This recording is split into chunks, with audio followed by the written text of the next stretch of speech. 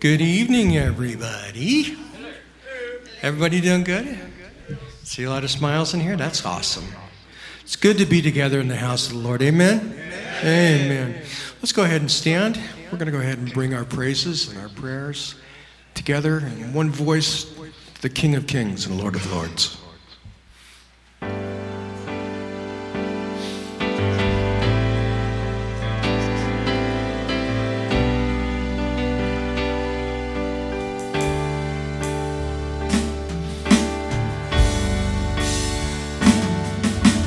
Welcome into this place. Welcome into this glorious place. You desire to dwell in the praises of your people.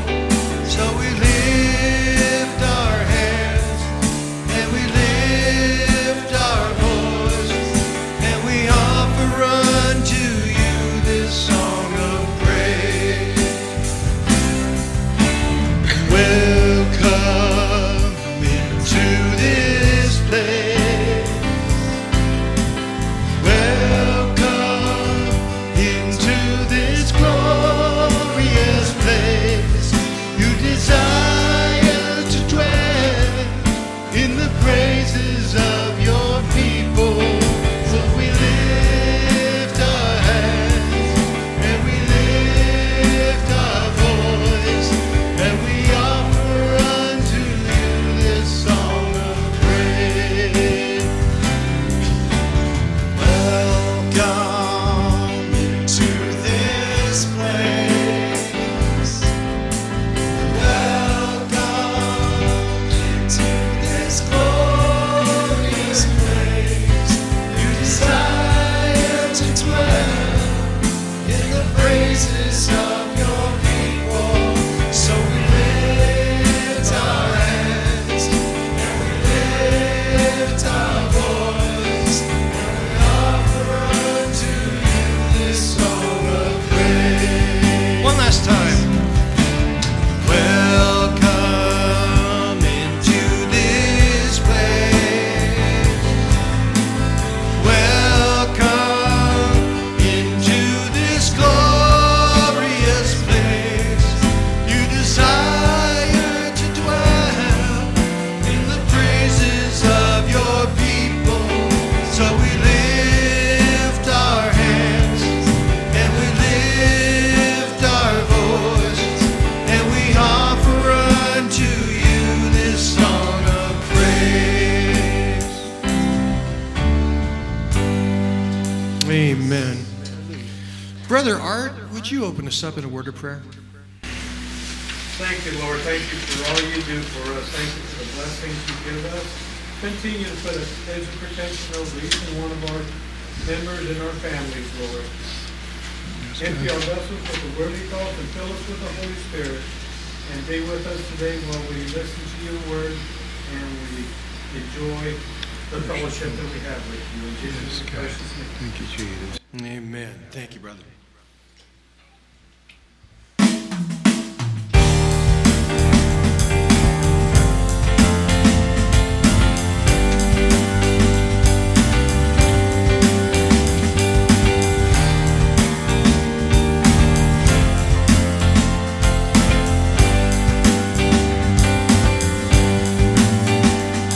I run to the mountain, and the mountain stands by me.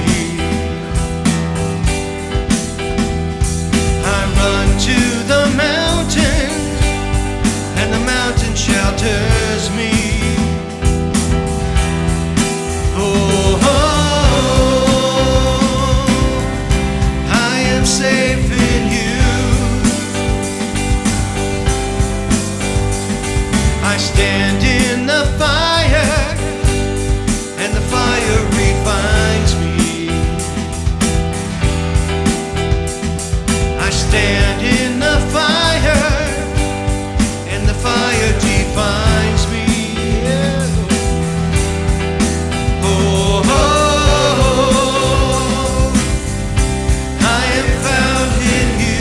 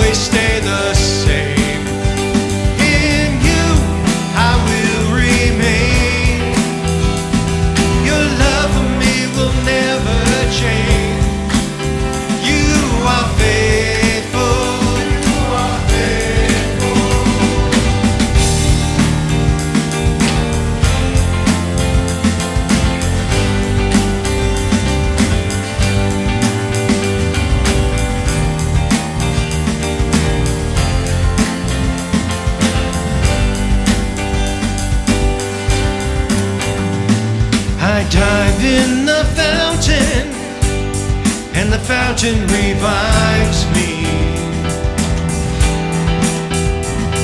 I dive in the fountain, and the fountain renews me.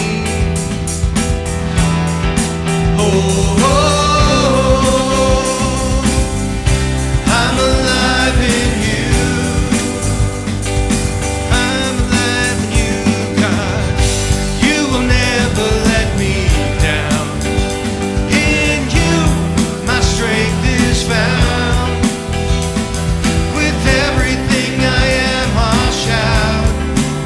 You are faithful. You are faithful. You will always stay the same. In you, I will remain. Your love for me will never change. You are faithful. You are faithful. Oh, oh, oh, oh, oh, oh. You are faithful. Oh, oh, oh, oh. You are faithful. Oh, oh, oh, you are faithful.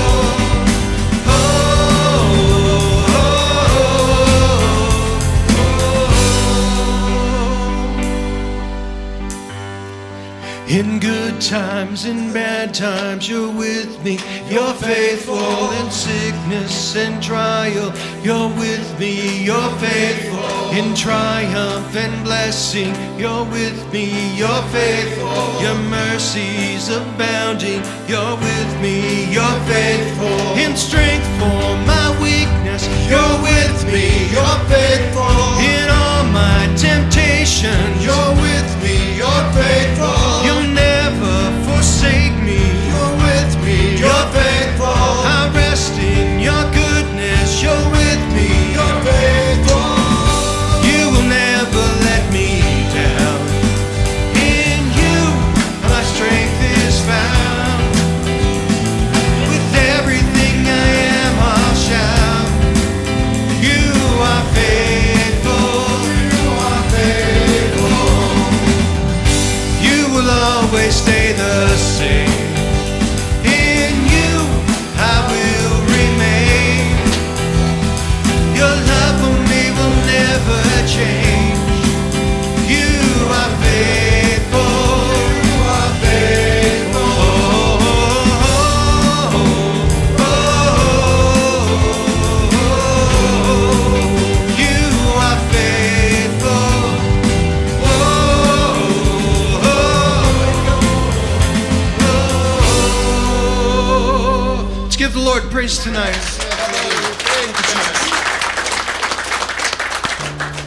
Lord, we thank you that you are faithful. Your Lord, your word declares that you are faithful because you will not deny who you are. And we thank you so much, Lord, that you are our rock.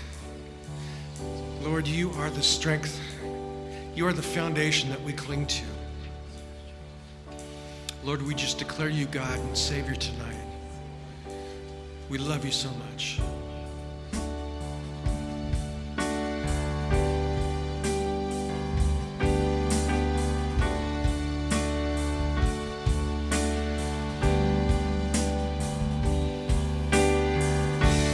In this time of desperation,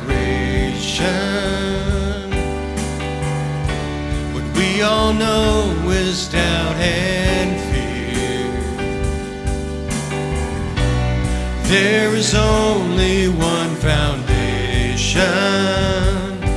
We believe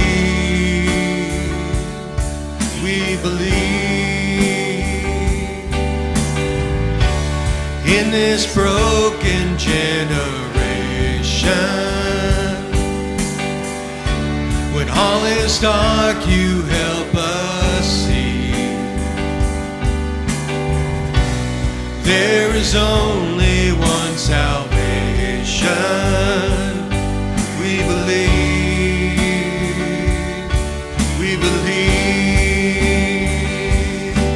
We believe in God the Father. We believe in Jesus Christ. We believe in the Holy Spirit, and He's given us new life. We believe in the crucifixion. We believe that He conquered death. We believe in the resurrection, and He's coming back again. We believe.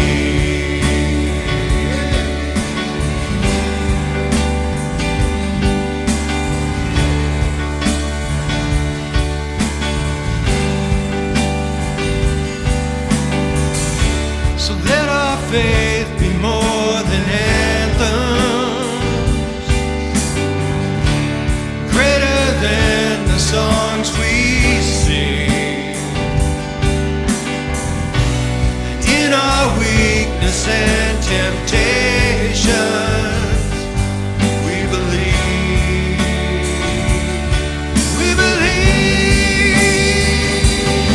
We believe in God the Father. We believe in Jesus Christ. We believe in the Holy Spirit, and He's given us new life. We believe in the crucifixion. We believe that He's conquered death. We believe in the resurrection, and He's coming back again. Let the lost be found, and the dead be raised in the here and now. Let love invade, let the church live out our God who said, we believe, and the gates of hell will not prevail, for the power of God has torn the veil. Now we know your love will never fail. We believe in God the Father. We believe in Jesus Christ. We believe in the Holy Spirit, and He's given us new life. We believe in the crucifixion. We believe that He conquered death. We believe in the resurrection, and He's coming back again. One more time. We believe in God the Father. We believe in Jesus Christ. We believe in the Holy Spirit, and He's given us new life. We believe in the crucifixion. We believe that He conquered death. We believe in the resurrection, and He's coming back again. We believe. If you believe it, sing it. We believe. One more time. We believe.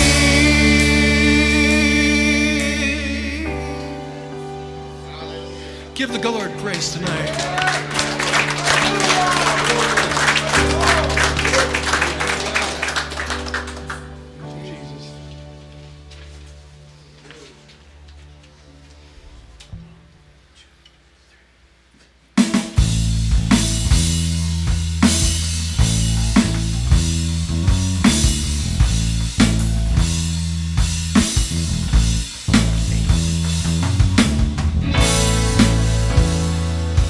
Thank you,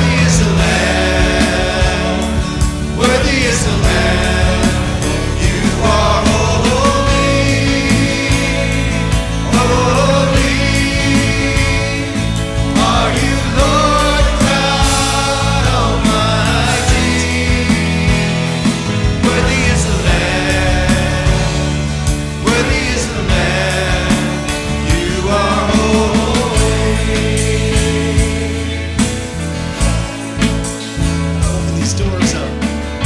Hallelujah. Hallelujah. For the Lord God Almighty reigns. Let's tell him again.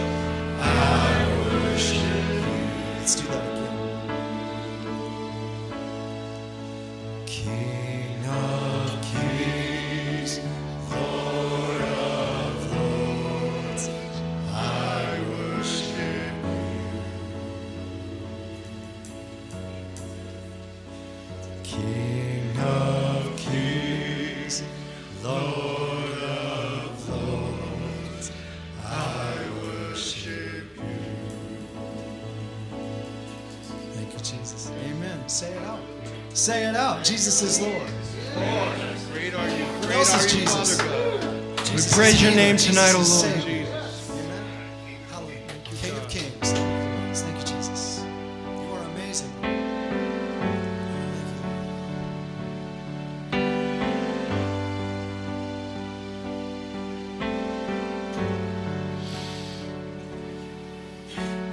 Amazing grace, how sweet the sound that saved a wretch like me.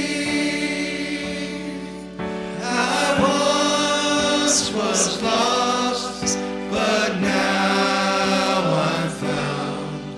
Was blind, but now I see.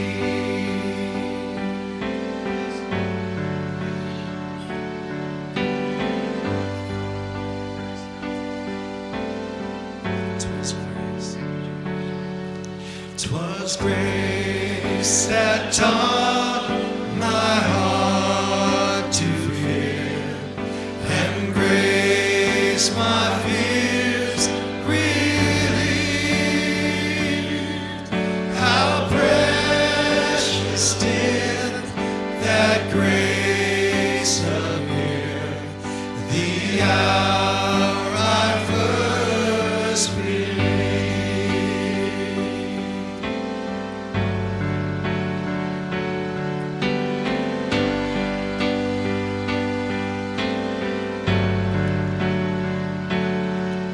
Through many dangers, toils, and snares, I have already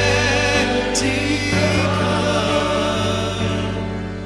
'Tis grace has brought me safe thus far, and grace will lead me home. My chains are gone, I've been set free. My God, my Savior has ransomed me. And like a flood, His mercy reigns, unending love, amazing grace.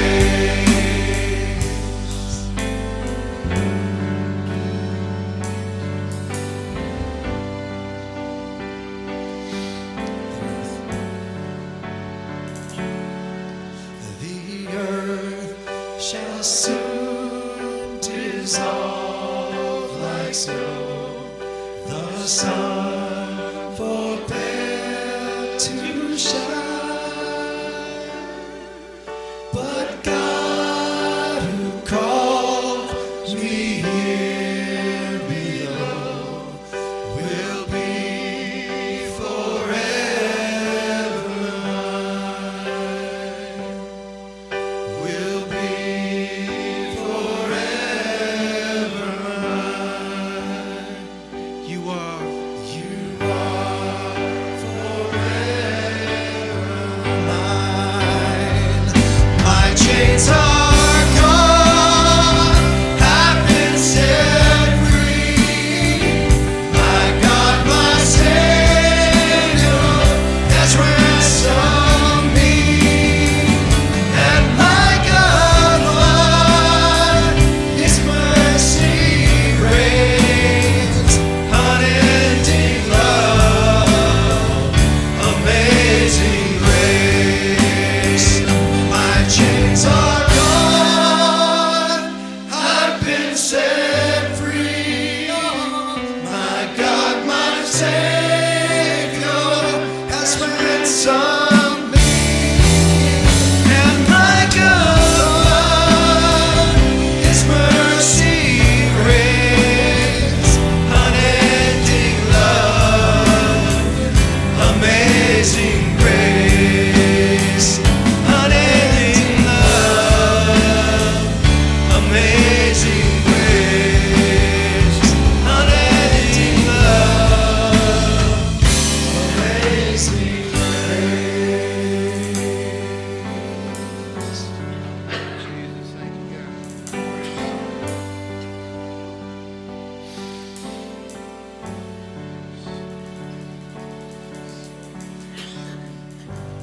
Give God praise for His grace and good gift of salvation. Amen.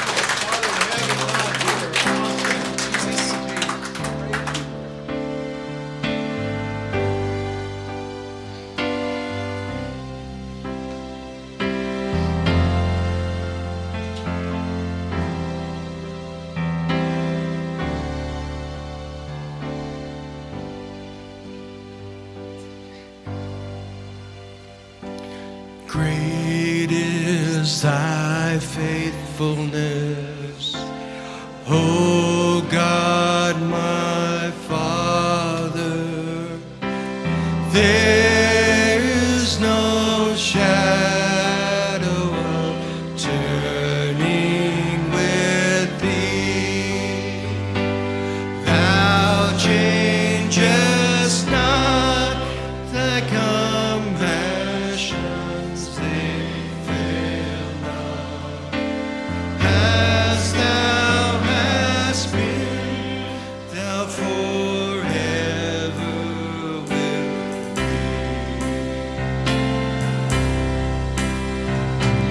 Great is thy faithfulness, great is thy faithfulness. Morning by morning, new mercies I see. All I have needed, thy hand hath provided. Great is thy faithfulness, Lord, unto me. Summer and winter and springtime and harvest, sun, moon, and stars in their courses above. Join with all nature in manifold witness to thy great faithfulness, mercy, and love. Great is thy faithfulness, great is thy faithfulness. Morning by morning, new mercies I see. All I have needed, thy hand hath provided. Great is thy faithfulness, Lord, unto me. Pardon for sin and peace that endureth, thine own dear presence to cheer and to guide, strength for today and bright hope for tomorrow. Blessings all mine and 10,000 beside. Sing it out. Great is thy faithfulness, great is thy faithfulness.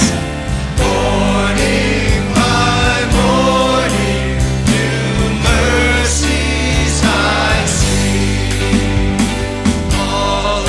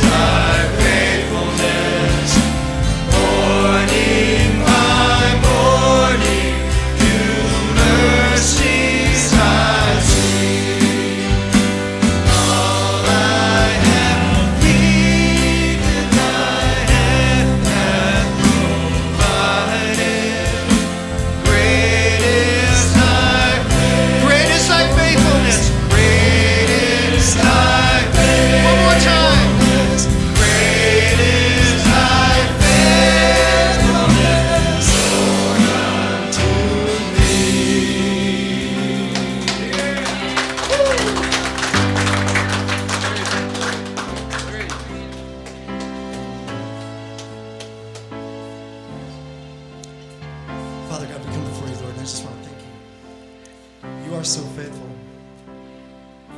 when we are faithless. Lord, you bring worth to our worthlessness. You speak life into us, Lord. You've made us princes and princesses, Lord, in your kingdom. So, Lord, we lay hold of that today. We thank you for your word. May it guide our steps. I pray for every family member represented here today by proxy through the body. And Lord, I ask that you would touch them. And if they do not know you, that they would come to know you in a mighty way, Lord. I pray that we would not shun away from opportunities to share the gospel. I pray, Lord, that you would give us the fire and the spirit that we need in that moment, in that opportunity, Lord. We just pray that your fire would come upon us and give us the strength we need. No matter what we've done, no matter where we've been, no matter who we think we are, we belong to you. And we thank you for that. And we rejoice. Prepare our hearts for your word, Lord. Prepare. Thank you for the speaker, Lord. And we just thank you so much for this place. In Jesus' name, all God's men and women said, Amen. Thank you.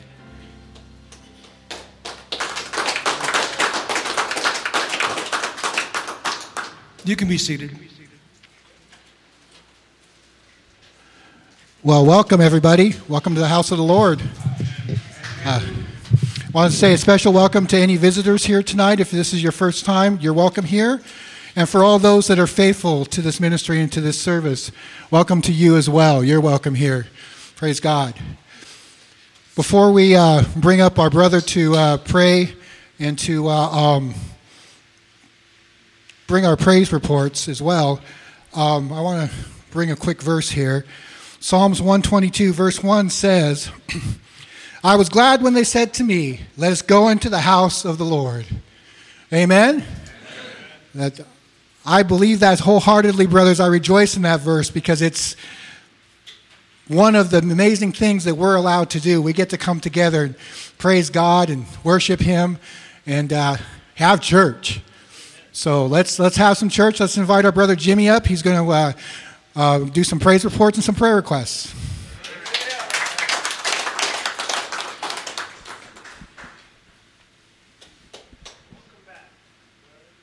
Welcome, brothers and sisters.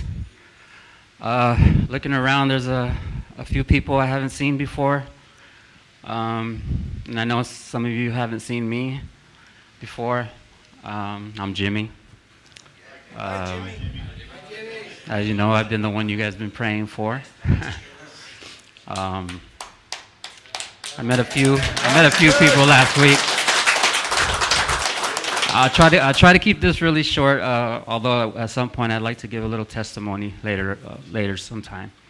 But just want to say thank you. I appreciate the prayers, all the help that you guys have given me. I'm a walking answer to prayer, right? This woman up front, I love your spirit, dancing in the front row. I love that. Forgive me, I'm a little tired from standing. Like I haven't stood that long in like 3 months. So I just want to say I really appreciate you guys. My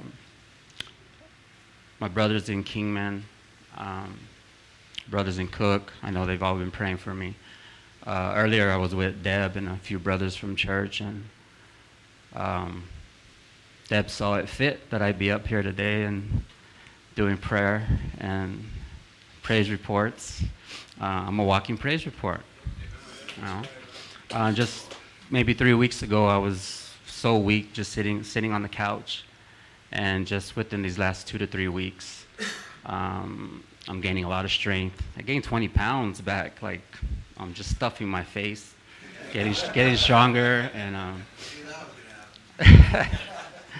and I got to stop eating now.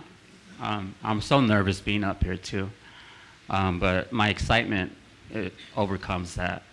I'm just so excited to see what God is doing to my body as a result of all your prayers. I really appreciate that. And it was a very strong spiritual time for me because it allowed me to grow in a lot of areas.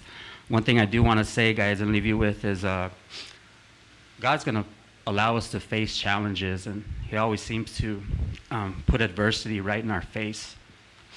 And I just pray that we all just have, when those things happen, just to look at it spiritually and to never say, like the world would say, like, why me? You know, but to always have a heart attitude towards God and just say, God, what are you doing in my life today? What are you choosing to do in my life today? You know, because this growing helped me, and a testimony is going to help others. Deb's testimony years ago has helped me through this process. So I want to give a special thanks to Deb, my father, who was there a lot for me. They were there the most, along with your guys' prayers. So can we just give Deb some praise? And I just thank all the thoughts and the prayers and the time that was dedicated. In my respects, thank you so much. So with that, do we have any praise reports? Let's start there. Praise reports. Okay, we all have a praise report on our hearts, guys. Another thing, I just wanted to add to what I said earlier. When God faces us with challenges or adversity, just say, God, what are you choosing to do in my life today? And just be faithful, knowing that God has a purpose in everything that He allows. Okay? So I know there's a purpose for what I had to go through. And I'm glad you guys were here to go through that with me. So if there's no more praise reports, we'll go to prayer. Father, in the name of Jesus Christ, our Lord and Savior, in the name of the one that you sent as a sacrifice for our sin, in the name of the one that sends us the Holy Spirit, that we may live a life focused on you. In that great and powerful name, Father, we come to you this day, thanking you, Lord, for this day. We thank you for the food that we eat. We thank you that for the shelter that you give us, all your provisions over us, over our family, over this church. We just ask you to bless this church, Father, and that you would incline your ear to the prayers, and the petitions, and the requests that we had today. Those that were unspoken, you can read our hearts. And we thank you so much that you are faithful to hear us and to listen. And we thank you already for what you will do as a result of these prayers. We ask you that you would bless the speaker, that you would fill him with the Spirit, that we only hear what you allow us to hear, Father. And that we would take that word, and that it would be so much in our hearts that we would always focus our walks and our attention on what you have for us, Father. And again, we just ask you for blessings on this church, and ask you to allow it to grow even more. So, Father, in the name of Jesus Christ, our Lord and Savior, Father, we thank you. We love you because you loved us first. Amen. Amen. Praise God. I love it when a church gets to pray together, because you can feel the Spirit moving, and it's always so amazing, and I just really, really love that. As we get prepared to ask our brother Mark to come, I just want to remind you guys that there's opportunities, more opportunities than this day to fellowship. You have an opportunity. We have a wonderful Bible study on Monday. We have a prayer service on Tuesday. And if you want to come and get involved in that, you haven't been involved in that before, ask somebody. We'll tell you the schedule, and we'll tell you how to get here and come and join us. So get involved. This is a great church, and we love the fellowship. Amen? Amen. Brother Mark, would you please come and bring us the word?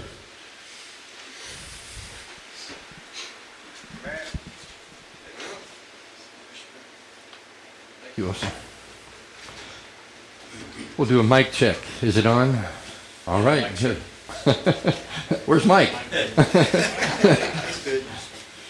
I should have told you. I give thanks because Mike came over and helped at the house this morning, and that was a real blessing. We had some time of fellowship and marching around, getting wet and dirty, and it was kind of fun. I need to do one more thing here. I need to turn that on. All right. So, the title of this is, Who Are You Really? The chance meeting that wasn't. You know, we all know this story. And It's a familiar story that we're going to look at today. But I'm hoping that we're going to see some maybe unfamiliar things in it. I've really appreciated Seku's messages because we've been learning just a bit about who we are and what we're able to do because of the work that Christ has accomplished. And he's reminded us over and over again that God has done something, and he's created us to be something, and he's called us to something, and our job is just to walk in those things that he's already enabled us to do. And that's been a pretty faithful message. We've also been looking at how our thinking can hinder us from walking as the new creation that Christ created us to be. Now, we're going to look at this familiar passage, from which I hope we'll learn a few things that we've overlooked, minimized, or never thought of. And I don't know if you've ever been involved in those conversations where you think you know what's being discussed, but after a while it becomes clear that you and the other person are talking about completely different things. I know I have. And comedians know all about this too. For years I've heard little things in their routines about these mismatches in communications. And there are really some absolutely hilarious ones. One that comes to mind is the routine about who's on first, right? Abbott or Costello asked, I just really want to know who plays for the St. Louis team. And Costello replies, well, who's on first, what's on second, and I don't know who's on third. And then they go through this whole stick where they're miscommunicating, you know. One guy is telling them who is on first, and the guy goes, that's my question. Well, we're going to see a little bit of that in what we have today. Then there's that movie Courageous. I don't know how many of you have seen that movie Courageous, but there's this scene where a fella named Javier, he's lost his job and he's been turned down for another job. He got there maybe a couple minutes late, and he's walking home and he's praying to God. God, I need to feed my family. We have bills to do, the rent's due, and I don't have, he's having this conversation. And then out of the blue, as he's walking down this alley or road or whatever, almost immediately he hears his voice, and he's calling his name. Javier, come on over here. And he's looking around. Who's calling my name? What's up with this? And he's got this really puzzled look on his face as he walks up this driveway to this guy that's calling his name, that he has no idea who this guy is. Well, over the next little bit, we find out that Adam, who's the guy who's called this Javier, thought that he knew who Javier was. But we find out that the Javier who was walking down the street is not the Javier that Adam thought he was. And Javier has been working for Adam now for a little while. When Adam discovers, while he's meeting with his friends at a little diner, he discovers that this is not the Javier that I thought. And who is this guy, So he flies off to his house to find out who this scurrilous fella is that's been calling himself Javier. And he gets to his house and they have this discussion. He says, Adam asked Javier a bunch of questions. What is your name? Javier. Who told you to come and work here? You did. Have you been to the hospital recently? No. Then there are these puzzled looks on their faces, and Adam finally says, I'm confused. Javier then clears up the whole situation by saying the one thing that he knows, is that he was praying for work, which he really needed for his family. And Adam suddenly called his name. Adam was God's answer to Javier's prayer. Scripture is full of these examples where God's instructing men and women that they completely miss what God is saying. Part of this is because they don't have ears to hear and eyes to see what God is presenting. And God is fully aware of that. And there's this communication gap that we read it and we kind of go, well, I wonder if God knows about this problem. The answer is, well, yeah, he does. Well, we're going to look at one of these instances and see what we can learn from Jesus' interaction with a woman. And as we do, as I always say, think about how this scripture is teaching you, reproving you, correcting you, and training you on how to be the person that he has created you to be. So let's orient ourselves to the scripture our lesson comes from. We're in the Gospel of John, and the author is the Apostle John, a Palestinian Jew who is known as the apostle who Jesus loves. John wrote 5 of the 26 books in the New Testament. He wrote the Gospel of John. He wrote the 3 letters, 1st, 2nd, and 3rd John. And then finally, while he was exiled on the island of Patmos, many years later, he received some visions while there, which allowed him to write what we call Revelation, or some call it Apocalypsos. I think that's how you say that. John's Gospel, though, is different than the other 3 Gospels. The other 3 are called the Synoptic Gospels. They kind of revolve around the same thing. But John's is a little different. He uses a lot more symbolism. And he dwells on this aspect of love. He really wants us to understand that God is love. That Jesus is love.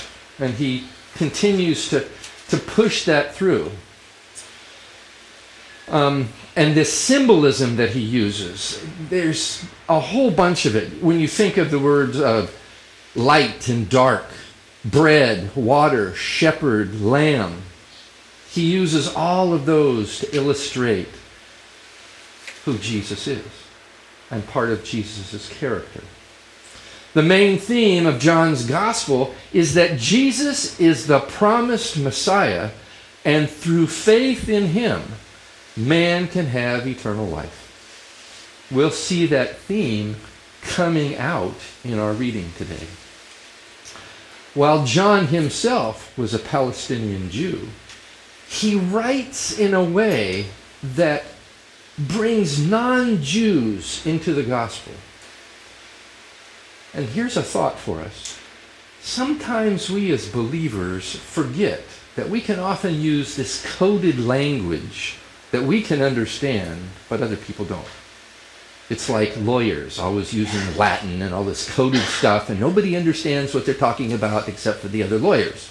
We as Christians can do the same thing, and it can be a problem when we're trying to tell them about the Savior of their souls. Amen? Unlike us, though, John assures that whoever's reading this will understand what is being said, whether they're Jews, Gentiles, Romans, or even folks in Arizona in 2023. So before we look at John 4, let's review what happens before our text. Remember that John's theme is that Jesus is the Messiah, and through faith in him, man can have eternal life. To that end, John uses a series of events in chapters 1 to 3 to show us who Jesus is. In the first part of chapter 1, he's really direct. John tells us that Jesus is the creator of everything.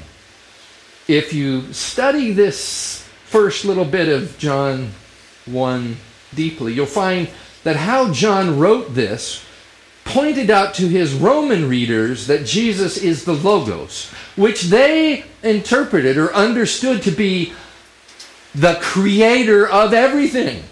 The initial, before there was anything else, creator of everything. And remember, they had a pantheon of gods. They understood that before that there was something else.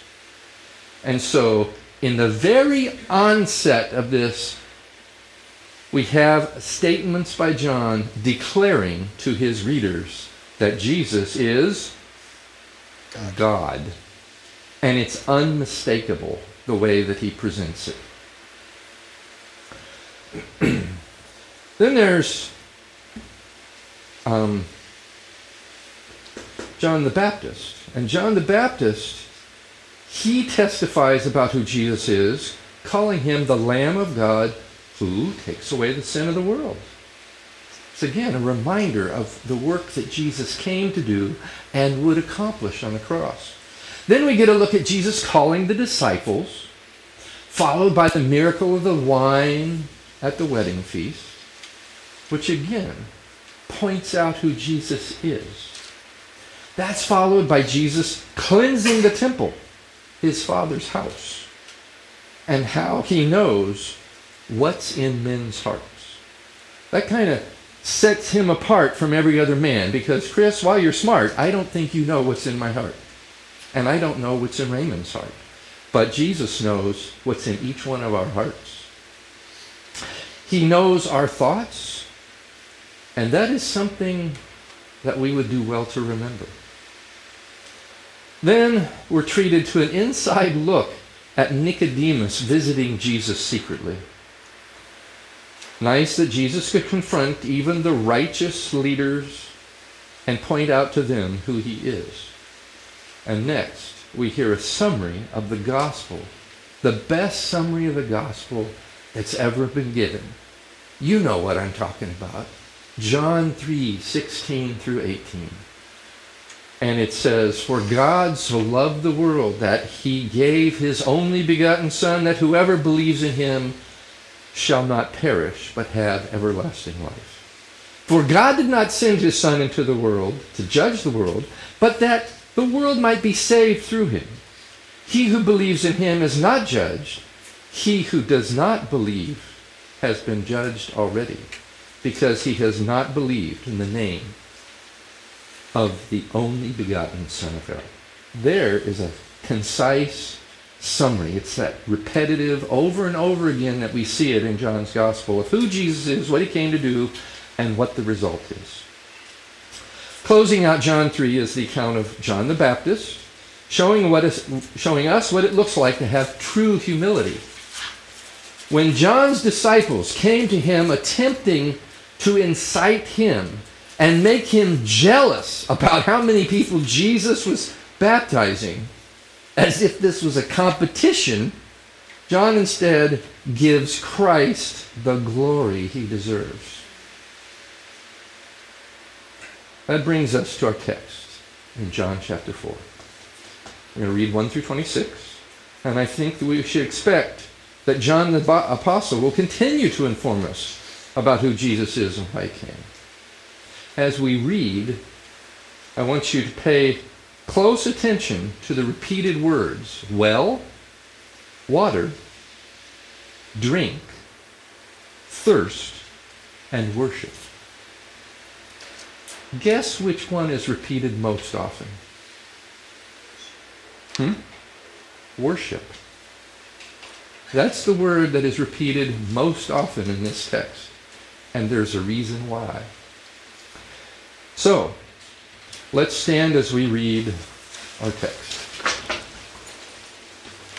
All right. "Therefore, when the Lord knew that the Pharisees had heard that Jesus was making and baptizing more disciples than John, although Jesus himself was not baptizing, but his disciples were, he left Judea and went away into Galilee. He had to pass through Samaria, so he came to a city of Samaria called Sychar, near the parcel of ground that Jacob gave to his son Joseph. And Joseph's well was there. So Jesus, being wearied from his journey, was sitting thus by the well, and it was about the 6th hour. there came a woman of Samaria to draw water. Jesus said to her, "Give me a drink." For his disciples had gone away into the city to buy food. Therefore, the Samaritan woman said to him, "How is it that you, being a Jew, ask me for a drink, since I am a Samaritan woman?" For Jews have no dealings with the Samaritans.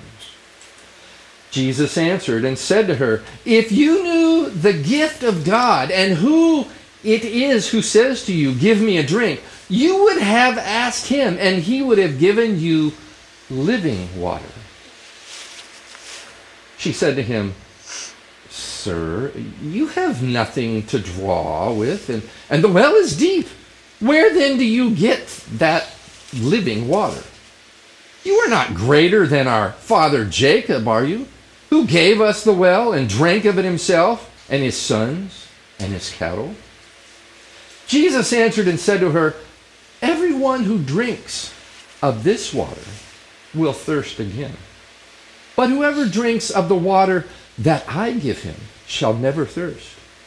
But the water that I give him will become in him a well of water springing up to eternal life." The woman said to him, "Sir, give me this water so that I will not be thirsty, nor come all the way here to draw." He said to her, "Go and call your husband and come here." The woman answered and said, "I have no husband." Jesus said to her, You have correctly said, 'I have no husband,' for you have had 5 husbands, and the one you are now with is not your husband. This you have said truly." The woman said to him, "Sir, I perceive that you are a prophet.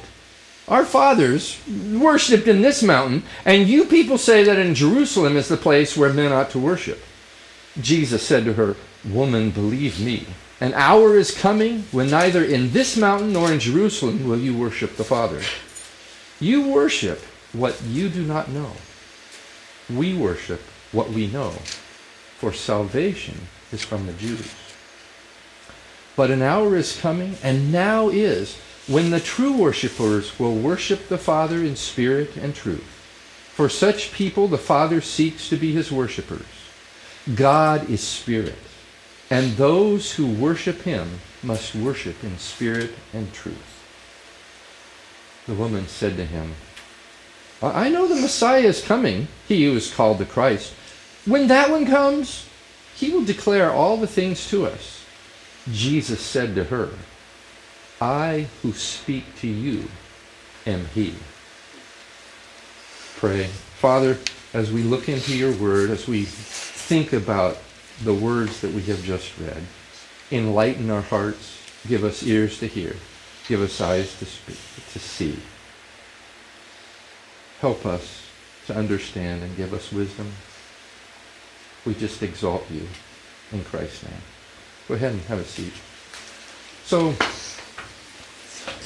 let's see here. If I press this button, I think there are 4 things in this familiar story that we may have missed before. And here are the 4 things. The first one is it's all about listening to the truth. The second one is it's about the future of eternal life. Third one is it's about satisfying our thirst. And lastly, it's all about worship. So, starting off with the first one, it's about listening to the truth. The woman at the well thought she knew what was going on. She was just there doing a chore. It was something she did every day. But she really wasn't in the listening mode. If you read through that and try to hear the way that she's saying things, there are some times where she's trying to deflect, like when Jesus said, "You've had 5 husbands. Oh, let's change the subject to something else. Let's go to a religious discussion, right? I want to debate something." She was in the, for quite a bit of this, what's in it for me mode. I want that water. I don't want to come here anymore. How else do we explain some of those questions that she's asking? Why do you talk to me? I'm a Samaritan woman. Why do you ask me for a drink? Why do you worship in Jerusalem? Are you better than Jacob? Give me this living water. Those are not the questions of somebody that's looking for an answer. Those are ones that are kind of provocative, right? And kind of argumentative, I think. She's not unusual, though. She can be just like we are. She's walking in the flesh. She's an adulteress. She's an outcast from society. She comes to the well in the middle of the day when nobody else is coming. They come in the morning or in the evening when it's not so hot out. I mean, who wants to work on the roof when it's 118 degrees at 2 o'clock in the afternoon, other than me? I mean, I'm just saying.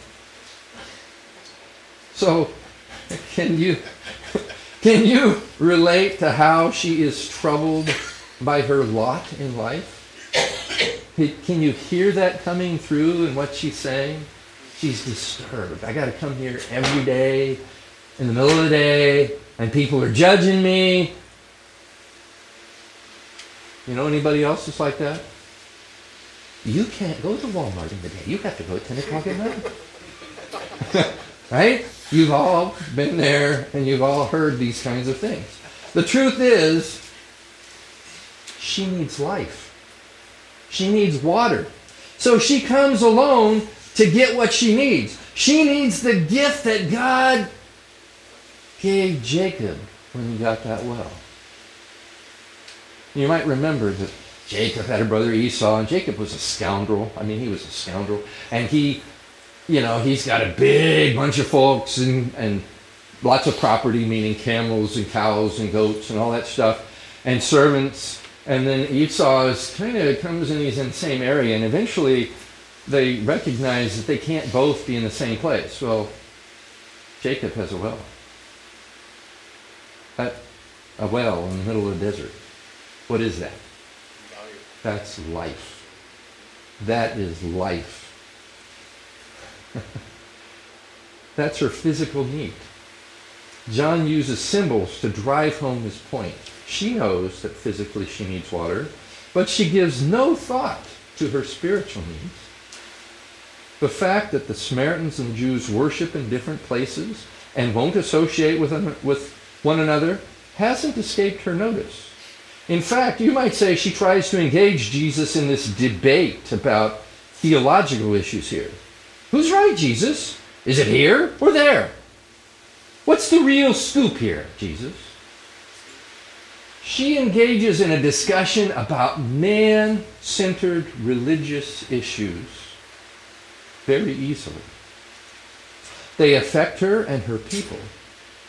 Yet, Jesus doesn't go there. He flips the script with questions about man-centered stuff to heart-centered stuff. Remember, John is teaching us who Jesus is, the Savior of the world.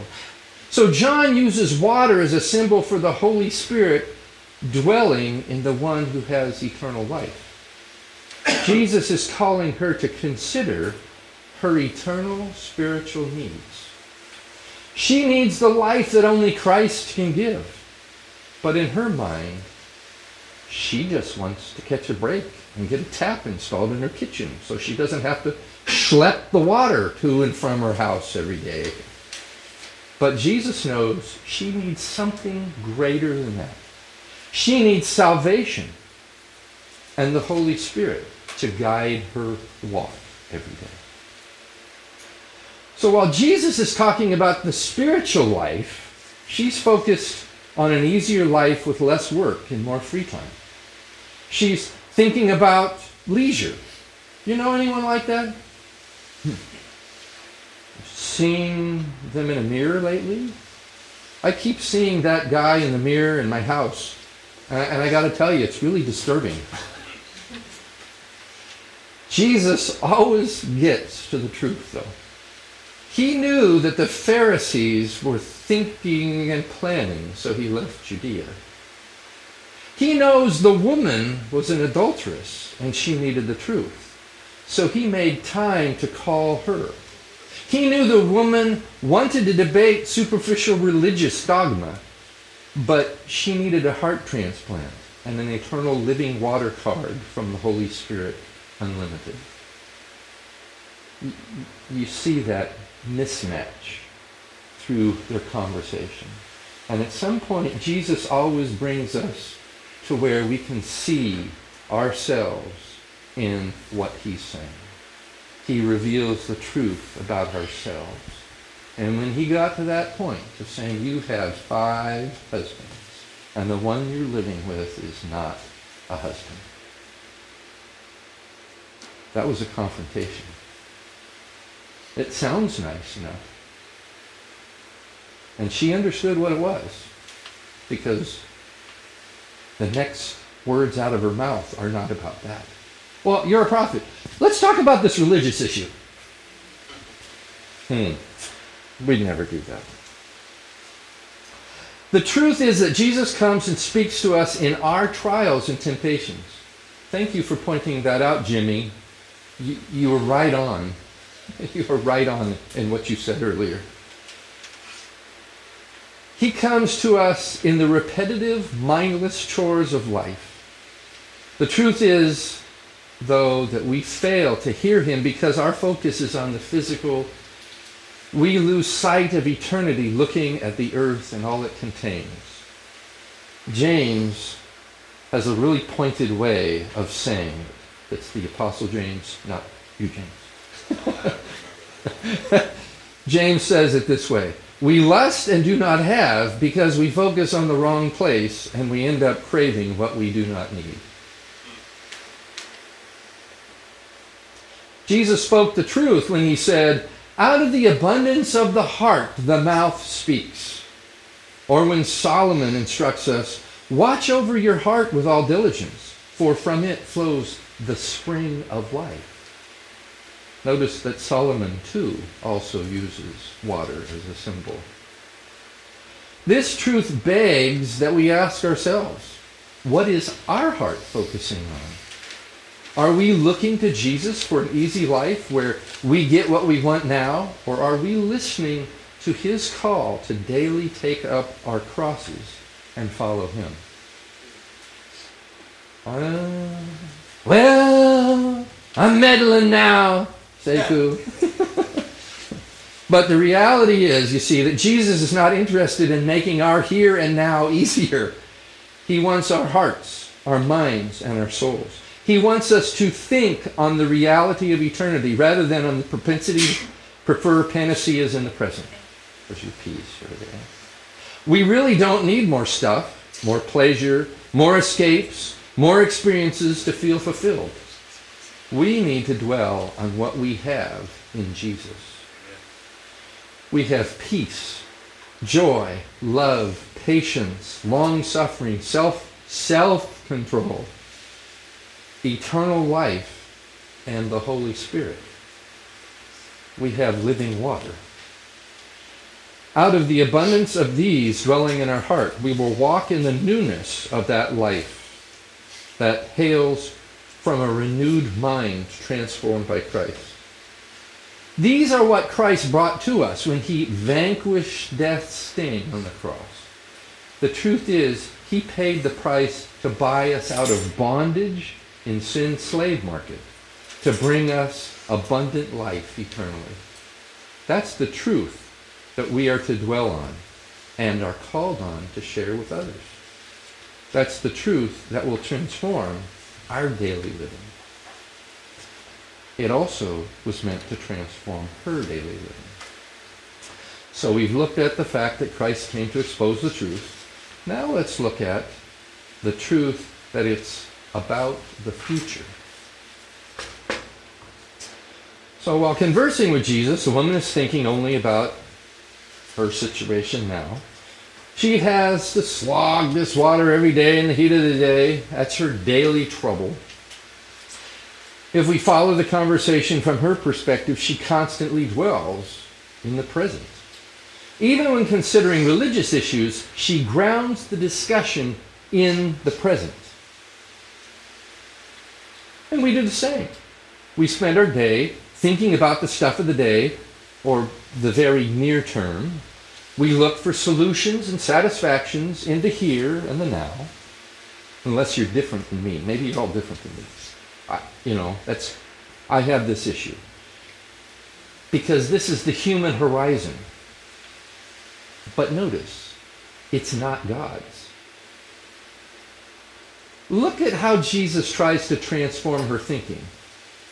If you knew the gift of God, you would have asked him, and he would have given you, notice, and he would have given you living water. It's a shadowing of who he is.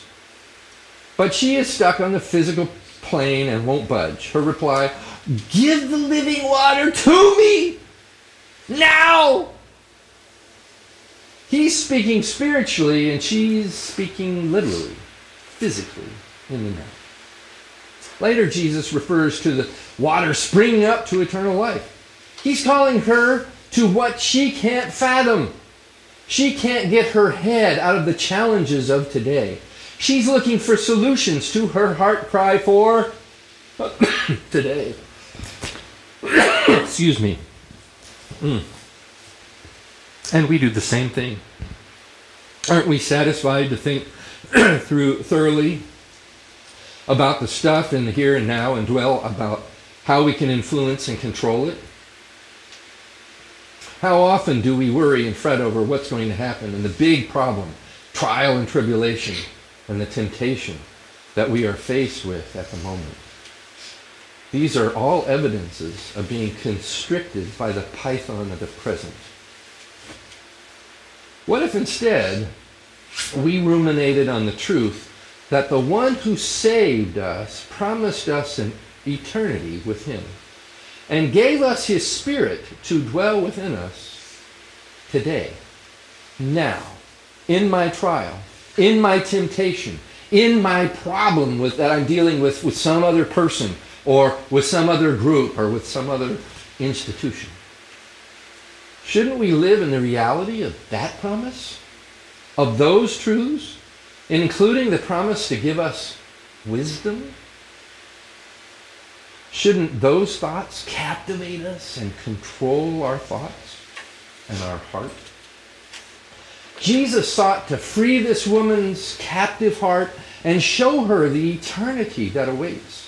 He gave her evidences that he was not just another man. He knew her. And he knows us too. Raymond, he knows you. Art, he knows you. Kevin, he knows you. John, he knows you. Abel, he knows you. He knows all about you. And he knows all about me. And he's told us that he's purchased a future for us that began the moment of our salvation. Our accepting of his invitation to be covered by his propitiation, his full sacrifice that paid our debt. And he is here now to perfect that future today as you walk with him in his ways. And we call that sanctification. For most of us, though, there are impediments to walking in this truth. And it's rooted in our hearts. And it spills out from our speech and in our walk. Because we have a hard time focusing on the truth. And instead, we focus on our problems, which we think are too big or too something. So, we've looked at the fact that Christ came to expose the truth and considered that it's about the future. Now let's look at the challenge of satisfying our thirst. Okay. I think, it's about the future and how it's about satisfying our thirst. All right. Jesus uses the word thirst here. Think for a moment about what results from thirst. We drink. In fact, when it's hot and dry outside, we need to drink. It's not a desire, it's a need.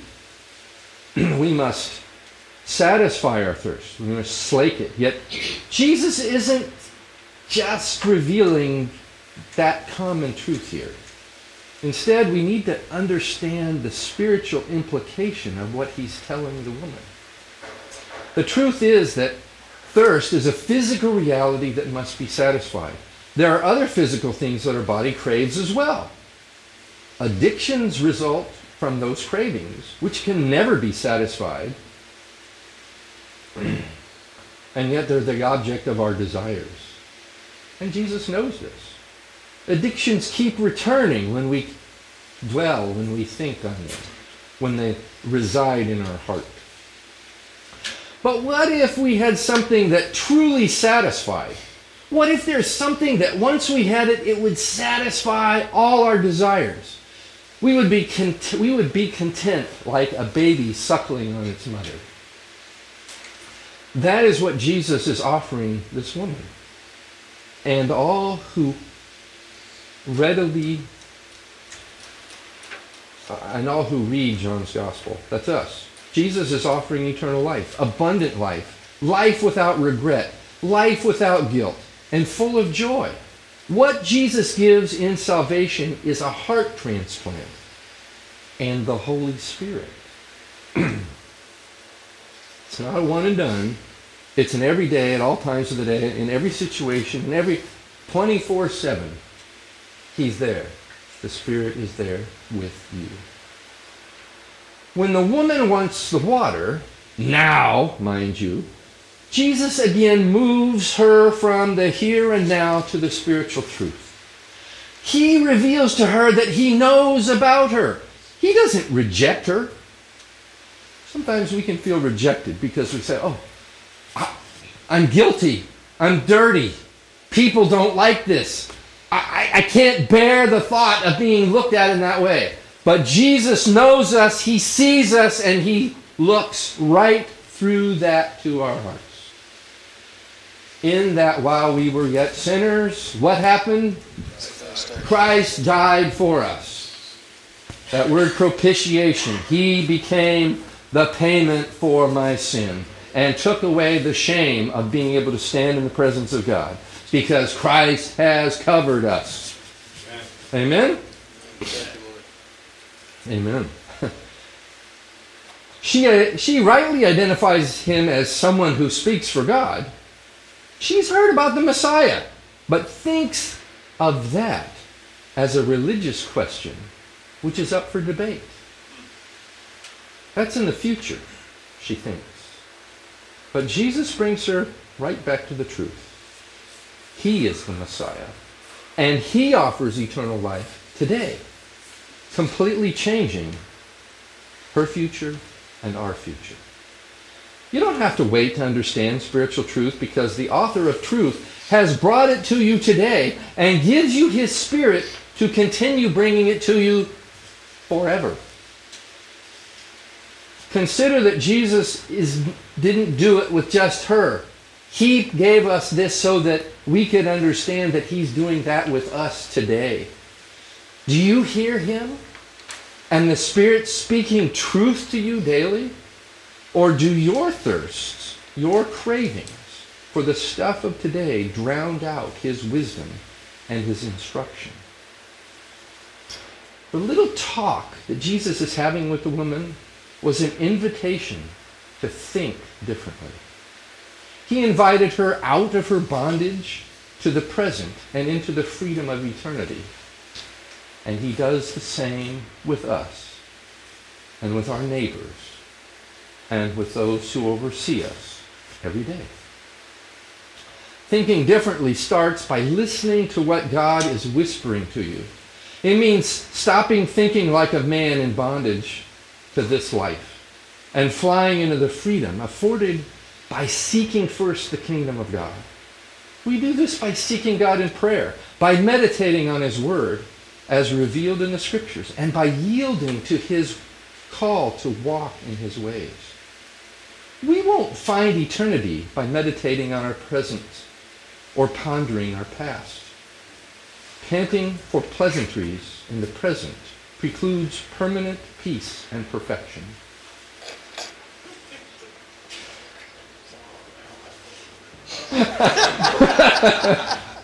Just remember that. Just rewind the tape. So, what's your thirst? That's the question you should be asking. What's your thirst? There's nothing in this world that can meet your deepest heart thirst. Nothing. Only Jesus can do that.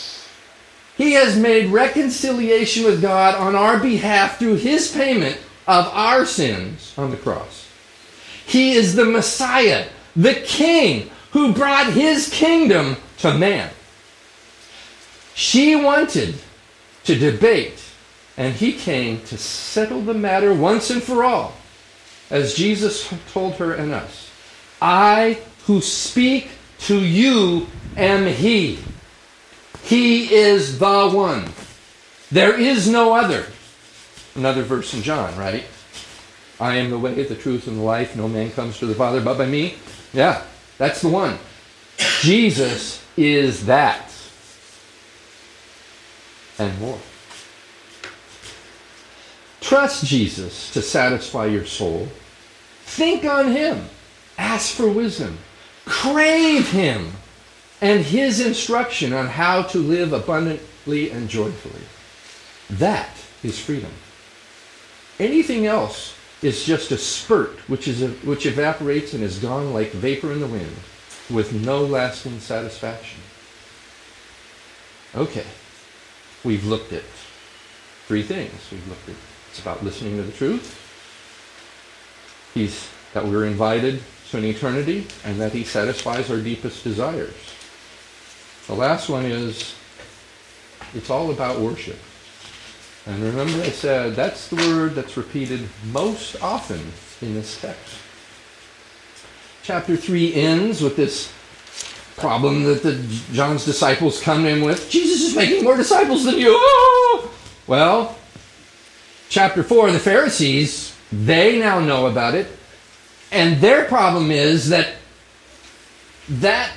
fact represents that Jesus is having authority and he's having recognition and he's usurping them. They're jealous.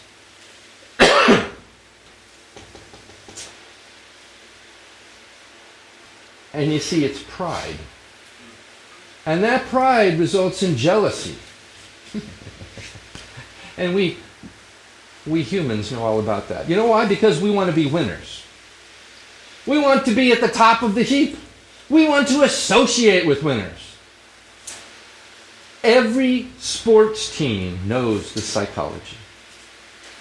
They hype up folks for every contest, telling you to show the colors, support your team, send a message to the opposition, and all this other hyperbole that goes on and on and on. And it was no different back then. What I think we should get, though, is that when we get our skin in this game, it reveals our pride. Not a pride in doing the right thing, but the kind that wants to be seen front and center. It exalts our flesh and puts us on the throne. This is the pride that God has repeatedly said, I hate, and he will not tolerate. Old Testament, New Testament, same message over and over and over again. It's there. God hates the proud. That's strong. The Pharisees dined on pride soufflés often, according to the Scripture. So did James and John at times, and Peter, and, well, me. Oh, that's right. And I suspect maybe some of the rest of us do the same thing. When we exalt ourselves, we are saying that we are worthy of worship. Not just are we saying that to ourselves, but we're saying it to others too. We're inviting others to inviting them to enter into our sin. At the close of chapter 3, we see John the Baptist knew how to confront this in his life. He exhibited humility. I am not worthy to untie his shoelace. He is the Lamb of God who takes away the sin of the world. He who comes from above is above all. John instead of entering into this, I'm not making as many baptizing, he says, it's all about Jesus.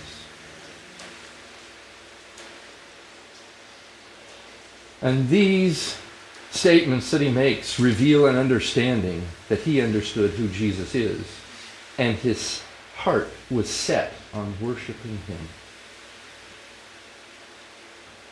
Jesus, because he is God in the flesh, that's what the word incarnate means.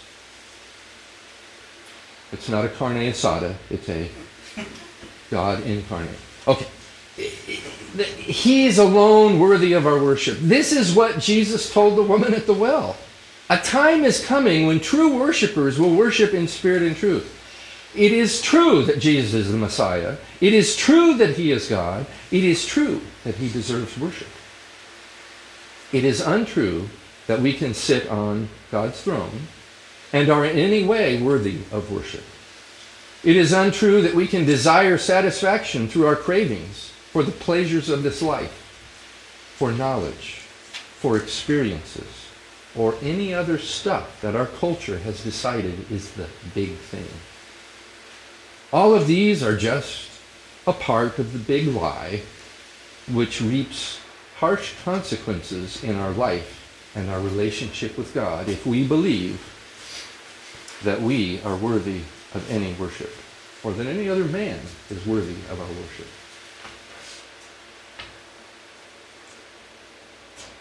When we begin to usurp the Lord by making an idol out of ourselves, or something we crave, it reveals our heart. It's our heart speaking its abundance. It reveals the wickedness that's dwelling there. And a heart ruled by wickedness is prone to walk in unrighteousness. God instead calls us for us to walk in him, with him, in the power of the Holy Spirit, and submit to God's way of doing things. That's what worshiping in the Spirit is. Knowing God's thinking as revealed in his word, that's what transforms our mind and allows us to walk in his ways.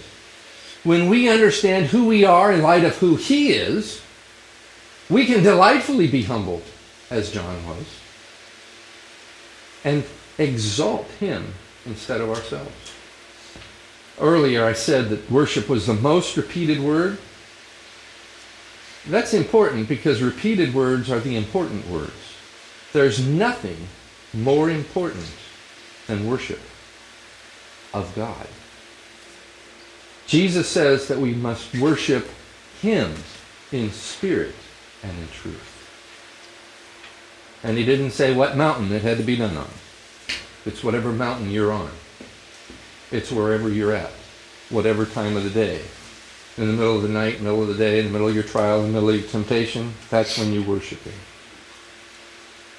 So reflect on the practical ramifications of this. If I'm dwelling on satisfying my fleshly cravings, my mind is not worshiping Christ. It is worshiping the thing that I'm craving. If I'm fulfilling desires of the flesh from which God has said are sinful, I am disobeying God and dishonoring him with my rebellion. I cannot worship God when I'm in this condition. If I spend my time thinking up ways to satisfy myself without calling out to God, I am worshiping myself and have forgotten God's call on my life. I know I'm meddling, but I'm not speaking to you. I'm speaking to me. Because I have a lot of experience with this stuff. I am sorry to say. David, in his Psalm of Repentance, Psalm 51, he reminds us of what it takes to worship God. He said, "The sacrifices of God are a broken spirit and a contrite heart." These are the evidence of a heart turned toward the giver of living water. A heart transformed and turned toward the satisfier of our souls.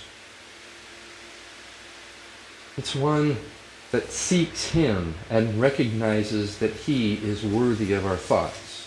our being, our worship, our pleading for help. There's nothing else in this world which can take its place. Not in the physical, not in the fantasy of our mind. There's nothing that can satisfy our thirst, our longings, our desires. There's nothing that we can conjure up or put in our hands that will bring us into the eternity of blessedness. Only Jesus can do that. And that's why Jesus said to the woman and to us, I who speak to you am he.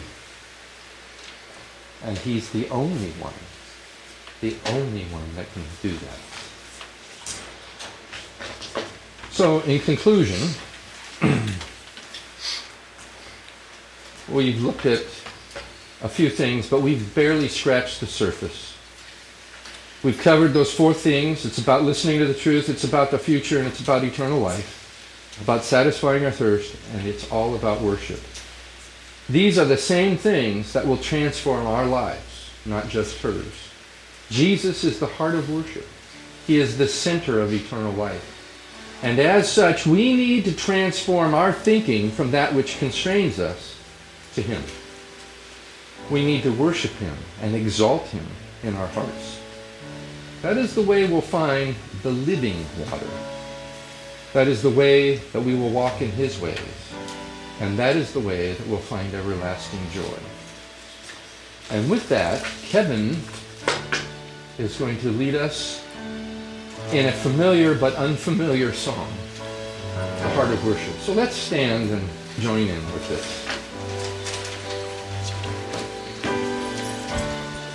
When the music fades and all is stripped away, and I simply come, longing just to bring something that's of worth that would bless your heart. I'll bring you more than a song, for a song in itself is not what you have required. You search much deeper within, through the way things appear. You're looking into my heart.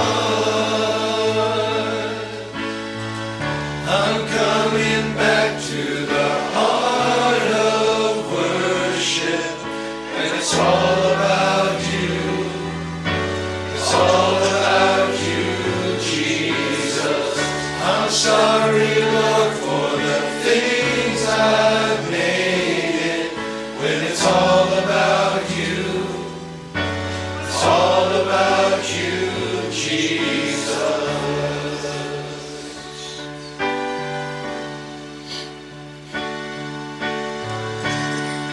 King of endless worth, no one could express how much you deserve. Though one week and poor, all I have is yours, every single breath. I'll bring you more than my pride, for my pride in itself is not what you will accept. You search much deeper within, through my many failures. You're looking into my heart. I'm coming back to the heart of worship, and it's all about you. It's all about you, Jesus. I'm sorry, Lord, for the things I made.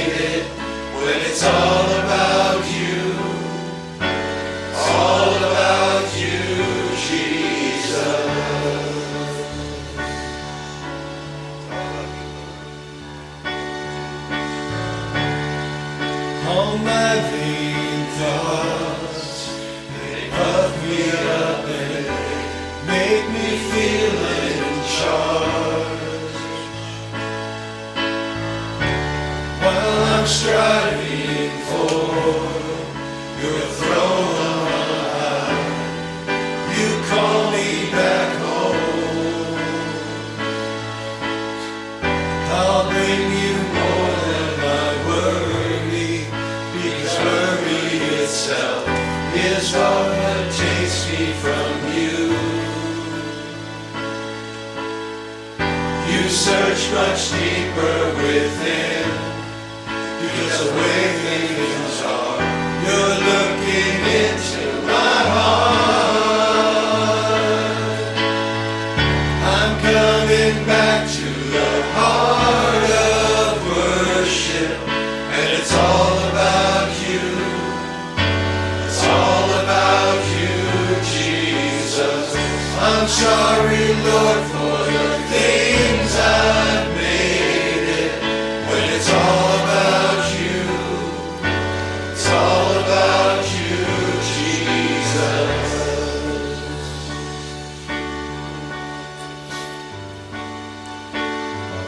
I'll bring you more than my addictions, for addictions themselves replace my worship of you.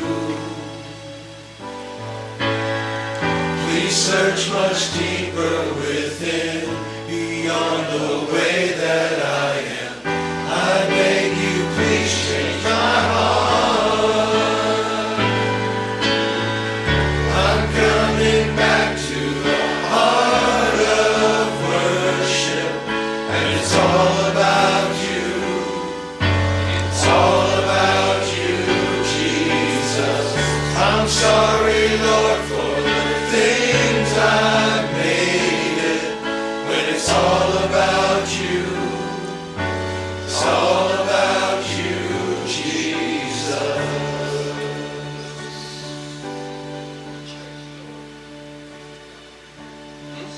I'll bring you more than a song. I'll bring you more than a song. For it's all about you, Jesus. I'll bring you more than a song. I'll bring you more than a song. For it's all about you, Jesus. I'll bring you more than a song. I'll bring you more than a song. For it's all about you, Jesus. I'll bring you more than a song. I'll bring you more than a song. It's all about you, Jesus.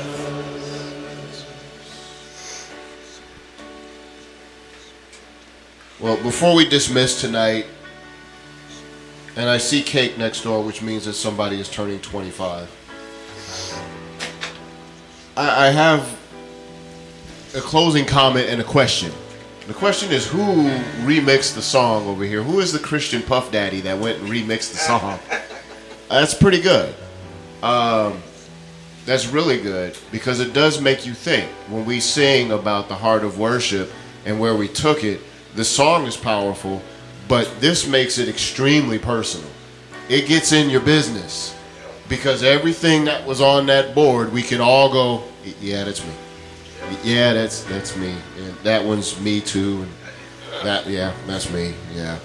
And so this isn't to cause you to feel shame and to turn around and go, you know what, I'm just a poor, miserable creature. There's things that God is wanting to eliminate out of our lives, so we don't have to be poor, miserable creatures. That we can be the sons and daughters He called us to be. And so when He brings this to our attention, it's not to go crawl under a rock, but to turn around and say, Lord, I see that, and I repent. I see that. Help me to change my heart. One of the areas in which, when I was listening to Mark speak, that was reoccurring in my mind where we do this, have this dialogue with Jesus, and he says one thing and we're like a whole nother wavelength, is often in prayer. Sometimes we don't listen to ourselves and what we pray for. We just kind of word vomit and give God all this prayer, and then we don't listen. We don't hear what he's saying. We don't make time to hear what he's saying. And then often when he does say something, we turn right back around and try to put it right back into our realm. But the thing about it is that when we pray and when we communicate with God, it's for us to unbear our burdens to him and then to turn around and hear his heart and mind for us in the very situations that he put us into the middle of. So I urge you, when you go to prayer, think of this woman sitting by the well, wanting water, but thinking nothing but physicality. And the Lord is telling us that when you come to me in prayer, you will find peace that passes all understanding. That's not peace for your situation. That's peace for all. That's peace for everything. Your situation is just small. Your situation is minor. It's big, yes, but it's small compared to the totality of everything. So I urge you, when you go to prayer, listen to God. Don't try to tell him what he's saying. Let him tell you what he's saying, and take time to listen. Would you all raise your hands for the benediction? Now may the God of peace, who brought up our Lord Jesus from the dead, that great shepherd of the sheep, through the blood of the everlasting covenant, make you complete in every good work to do his will, working in you what is well-pleasing in his sight. Through Jesus Christ, to whom be glory forever and ever. Let the church say, amen, and God bless you.